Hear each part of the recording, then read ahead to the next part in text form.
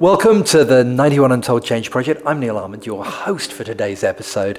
And today we're going to be talking to Marcus Harris, who's CEO of Inside, a consultancy firm that works particularly with chief information officers in organizations, helping them to be disruptive. But for some of you who are as old as I am, you may also know him from his part as Julian in the BBC's famous Five production back in the late 70s. And I think that's part of why I wanted to talk to Marcus today, that he has got this incredible ability to recreate himself and turn on a dime and suddenly come up with a new way of doing things. And I think in today's disruptive world, that just seems like such a useful quality to explore for the Change Project. One of the things that he said during this interview was, if you define yourself by what you've done, then you can't change to be what you need to be. And I think, again, that energy really sings to the disruption that Marcus brings in a really positive way to his stuff in acting, his stuff in business, and even in politics. So hope you enjoyed the show. I really look forward to presenting it.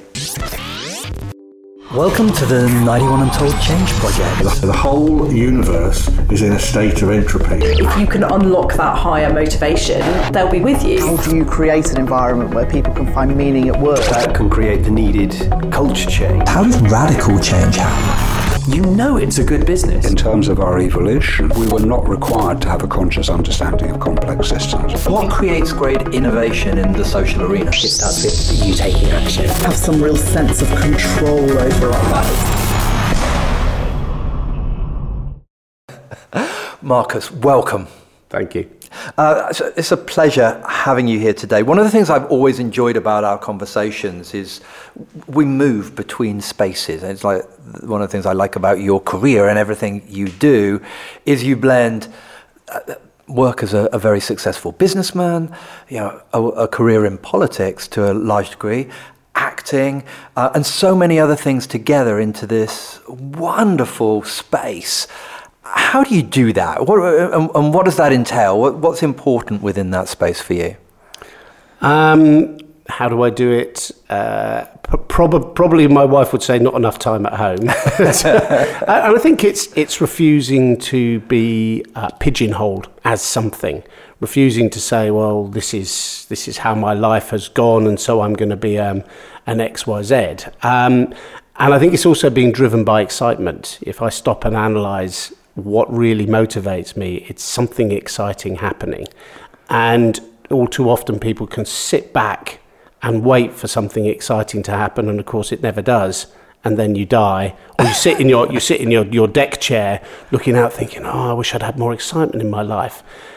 And it's people who will just get off their bottoms and go out and make excitement happen, put themselves in the way of opportunity and see where that takes you. And I think that's probably how I've ended up doing as many things as I do and loving them. Wonderful. And what's the excitement that you're making happen at the moment? Business is very exciting for me right now. Right. So everything that we're doing in this sort of rapidly growing business, been growing at about 30% per year since we set it up 4 or 5 years ago, working with a really great bunch of people who are all similarly excited by finding great opportunities to help CIOs, IT leaders with the transformation and disruptive projects that they're working on. So that's probably that. But then if I end up on a film set somewhere and I'm sat with a bunch of lovely cameras on me, then I'll find that probably more exciting for the period I'm at. Or it's very hard to say sitting in a council meeting could ever be seen as exciting. But actually, some of the things you can influence and change when you're working within politics is great. And that's all excitement. That's all taking stock of a minute and thinking, yeah, do you know what? I'm alive and life is great. And how do you do that? How do you, because a lot of people don't take a minute and put as much into it as you. So what is it that actually enables you to do that? Are there beliefs behind that, or how do you do it? Beliefs? I'm not sure there's a belief. I think it is just itchy feet to do the next exciting thing. I'm not a great believer in sitting still for too long. Right. You know, there comes a time of an evening when I'm back home and that's it. I'll just collapse in the sofa and I'm there. But generally speaking, if there's a day, then there's things to do in a day, and there's say you can just get things going and make things happen. So no fundamental belief system behind it, I don't think. Okay. And how do you manage your energy to achieve that? Because again, change requires energy. We need to drive things forward. And again, a lot of people these days are kind of struggling with getting the energy to create that momentum. Any thoughts on how you do that, or is it just naturally occurring within your body? That's a really good question, and I'm certainly not somebody who sort of believes in some regimented diet of healthy foods. Although I have now started drinking celery juice in the morning. But that's just because I find it fills me up brilliantly and doesn't have any calories in it, so it's got to be good. But it's about this amazing life, and it's going to sound really cliched.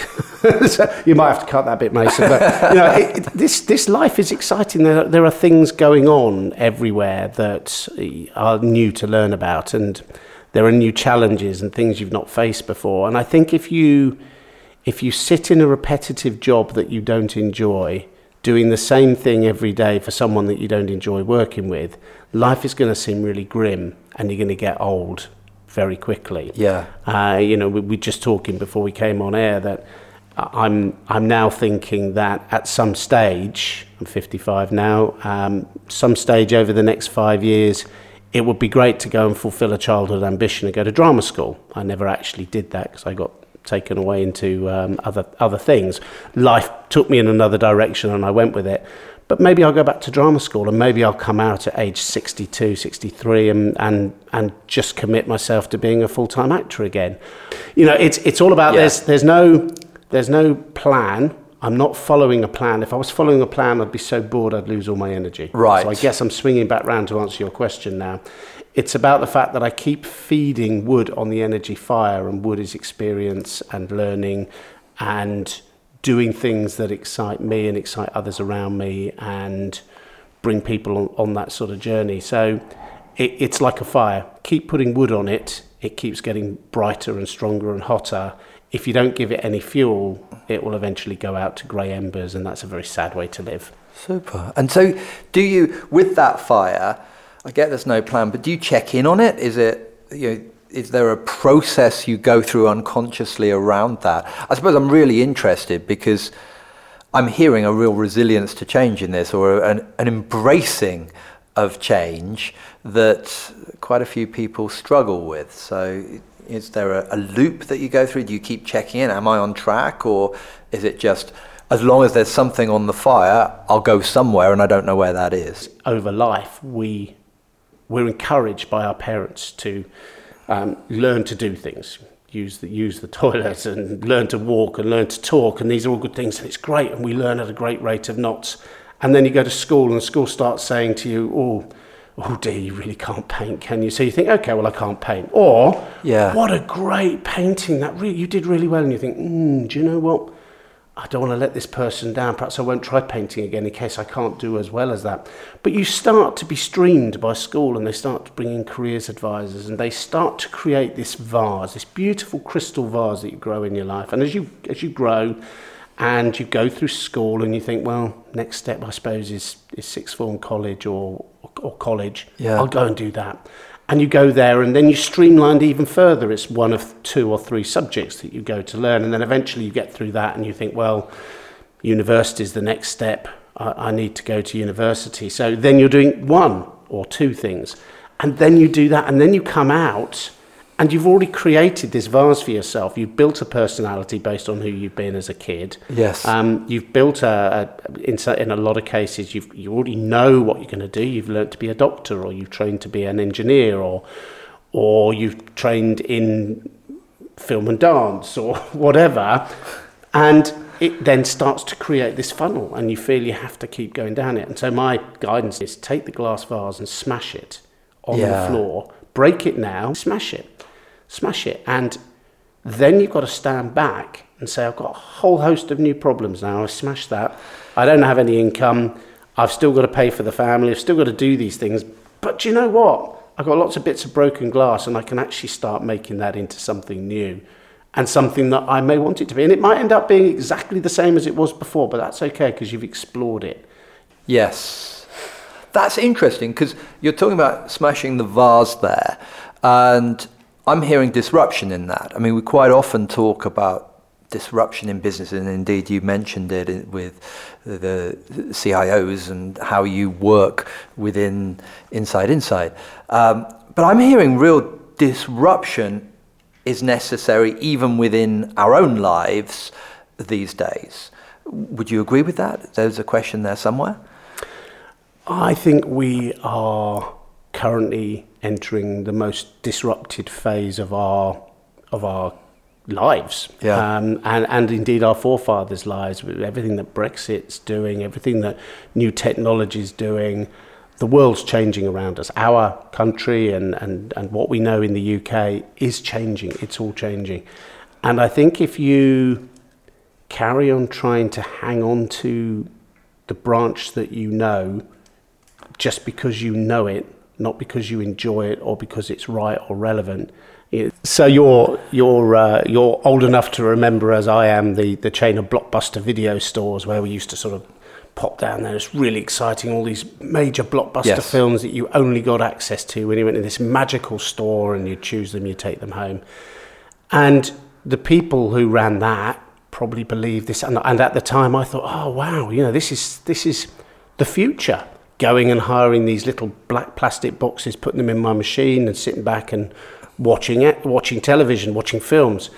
And then of course Netflix come along and say, well, we'll post them to you. And then Netflix then evolve into the digital downloads. Yeah. And anybody who's a videotape manufacturer or a videotape retailer has got no future. And if they sit back and say, well, do you know what? I make videotapes. That's my job. That's what I've learned. That's all I'm good for. I better go and retire. And that's the reason why we all have to change. Our retail sector is under massive pressure right now. More and more people are switching away to ever more effective ways of buying online. Banking is changing completely. We're losing another 300 RBS stores, I think, because people don't use the branches. Yes. And where you've got branches now still on the high street, they're becoming like little lounge seating areas for advice and guidance, and they realise they've got to change. So the traditional Mrs. Slocum on this is showing my age again. Mrs. Slocum on the "Are you being served?" of hovering around counters.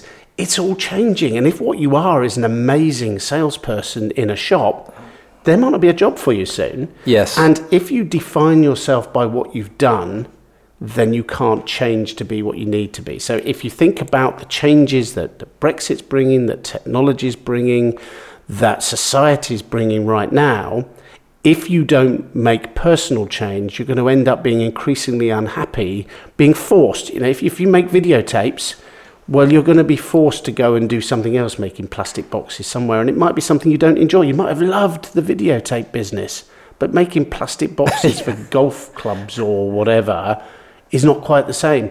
Again, a little bit like a sort of a young lady that I had some conversations with recently on a coaching sort of conversations, where she was making herself ill, butting up against a glass ceiling that was never going to go away in this very specific sector that she worked in. There were no other jobs in this sector within the geography.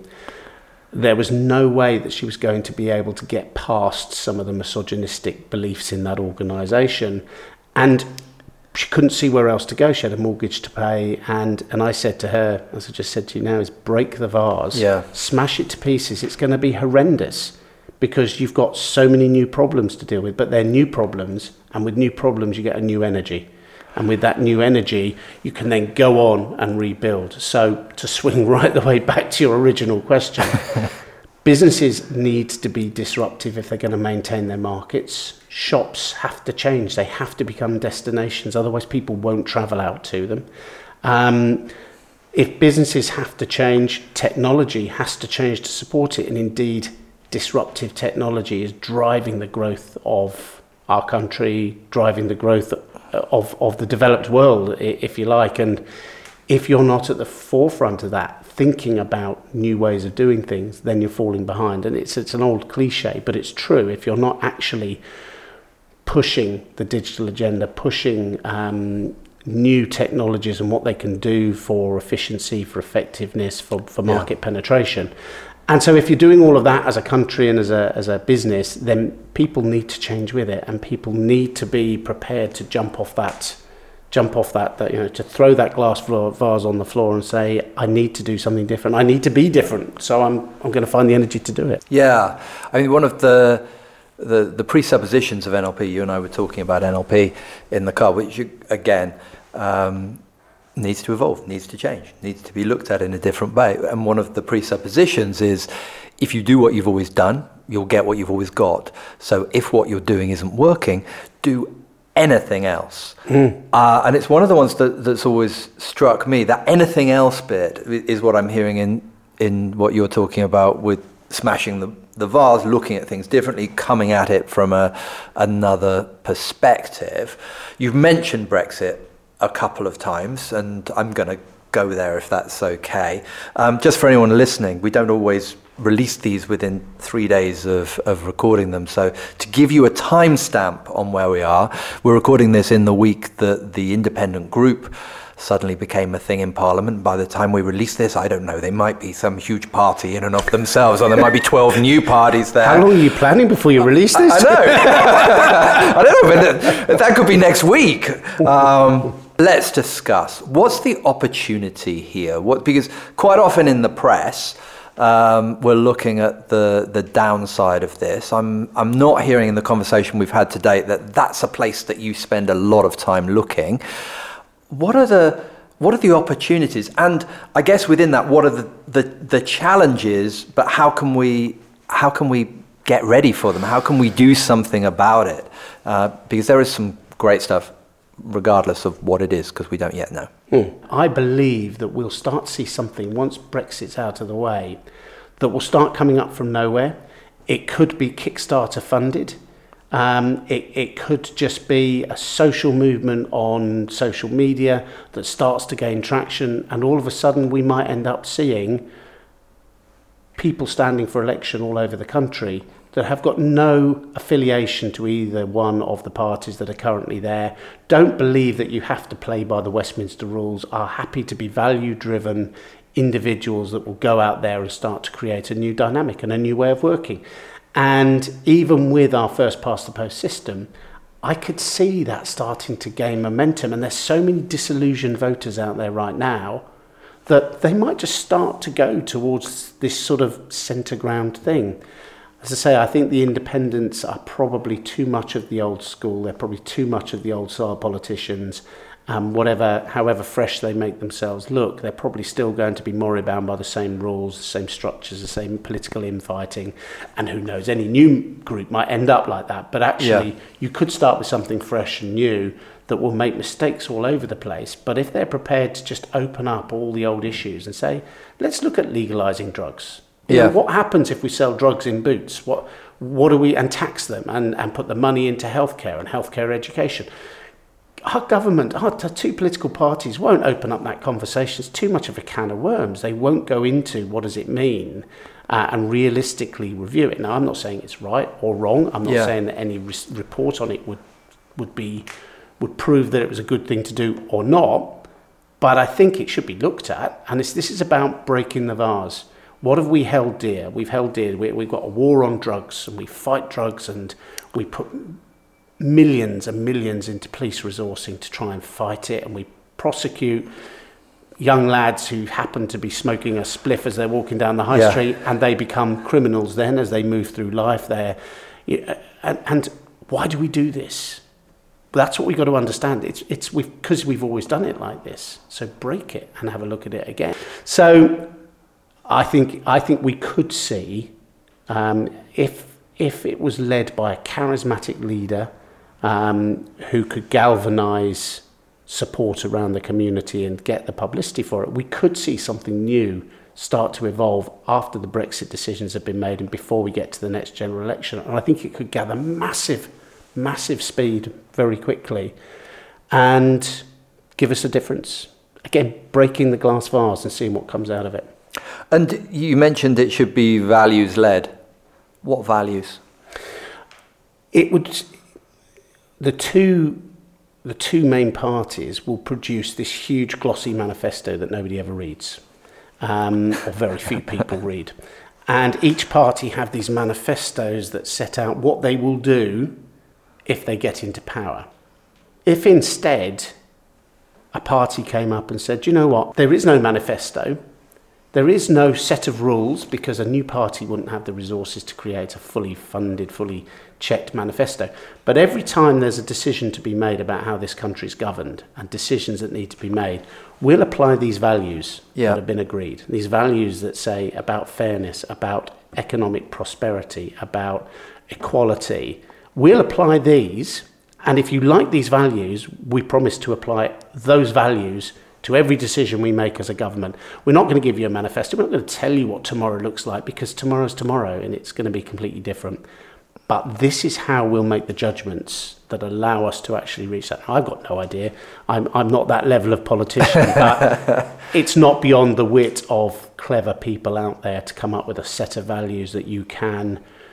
Sure, you'll have disputes, and sometimes a value will be misinterpreted one way or interpreted another way, but generally speaking, somebody out there could create a set of values that say, we want our country run like this, against these values, and every decision that we make will be according to those values. And that, I think, moves away from, are you rich, are you working class, so which way do you vote? It moves away from all of that and says, do you like these values? And if you do, whether you're working in a factory in Durham or whether you're chief executive of an oil and gas business in the City of London, it doesn't really matter. If you like the values, you could support it. So I think there's going to be exciting change within our political structure over the next 5 years. I might be completely wrong. You might interview me again in 5 years and I'll say I was completely wrong, but it could still happen. I once made a prediction to my local music shop owner, and I said, country and western's definitely coming back. It's definitely coming back. And he said, no, it won't. And he was right. So I might be completely wrong. I just pontificate what could be. It's all about context, isn't it? Yeah. I'm sure somewhere it came back, just not in that particular shot. You're right. Well, I'm a big fan of the idea of a values-based political party. I think in these disruptive times we have, it makes more sense than the old model. And I think breaking things is vitally important within that. Do you think, with your experience of government and politics, even if you had that, would it change anything? Or would the civil service just homogenize stuff? No offense to the civil service, but the system itself isn't just, we pretend it's about politics, but it's actually about a much larger system. Is that system fit for purpose, or does that need to change? Do we need to break more than just the people we elect? That, again, is another really good question. And purely in my opinion, I think there's a lot of incredible stuff that our civil service does. And you're absolutely right. They do drive and deliver the framework for our lives. There's a huge amount of waste still. Routinely hundreds of thousands wasted on projects. The need to duck behind a budget figure means you sort of abandon £1 billion worth of different things. So there's an awful lot of waste within there still. There is an awful lot of control of what goes on. So speaking from a local government point of view, the officers in the local authority I was a councillor for, the officers were really great, really good. They knew how to run the local authority and they ran it well. And what our council did, and what I think council should do, and what government ministers should do, is set the strategy very clearly and say, I want you to deliver this. And undoubtedly the yes minister sort of thing of, yes, of course, well, that's not how it's been done over the very, very many years so far, and I really don't see how we could. I think there's got to be an energy to break through, because it's very establishment. It is the establishment, and the idea of breaking the crystal vase and picking bits out of a department, it's a very, very tough one for them to do. But I don't think they ever will do if they're not challenged by something new and something radical. Yeah. And that radical stuff could come from one of the major parties. If we find a new charismatic, values-driven leader stepping into either of the two main parties, they could be leading this change and this transformation. That could be the other thing that sort of happens. But so let's stay with that for a second. Yeah. What do you think the leadership qualities would need to be? Not necessarily about a party leader or the person to lead this change, but I'm also hearing almost on a micro level within organizations there's a different style of leadership that's perhaps needed over the next few years. What are those qualities at either side? So if I had a message for any of the leadership, be they political or business, it's dare to think about doing things differently, because we've got to, because it's a different world that we're in now. I like that. So let's sort of extend that a little bit further to change. And the big question we often ask is, how does change happen? And I know you've talked a little bit about this, but are there particular methodologies that you favour or anything like that? Or as you think about the principle of change, how does it actually happen? My immediate response is you've got to see the change. You've got to be prepared to see a change. You've got to have an inspirational leader that's looking wider, that's looking at more opportunities. There's got to be somebody in an organisation that's bringing crazy ideas through the funnel and is bringing them into the people that will then administer a change process. I'm slightly worried that if you take process too far up the stack, then nobody is being free thinking and inspirational and daring to break things, because you're moribund by a process system. I worked in an organisation once that it felt like it required 16 gateways to get a simple idea from the shop floor out to the customer. And by the time you've been through 16 gateway change processes, you lose the will to live. Yes. The market's moved on. Somebody more nimble has gone out and stolen the market. So I think it's, by all means, utilise the change processes that work for you as an organisation, depending on your sector and your area. But don't allow that to stifle creativity by becoming too moribund at the top, which might be a problem the civil service have in some places. Okay, right.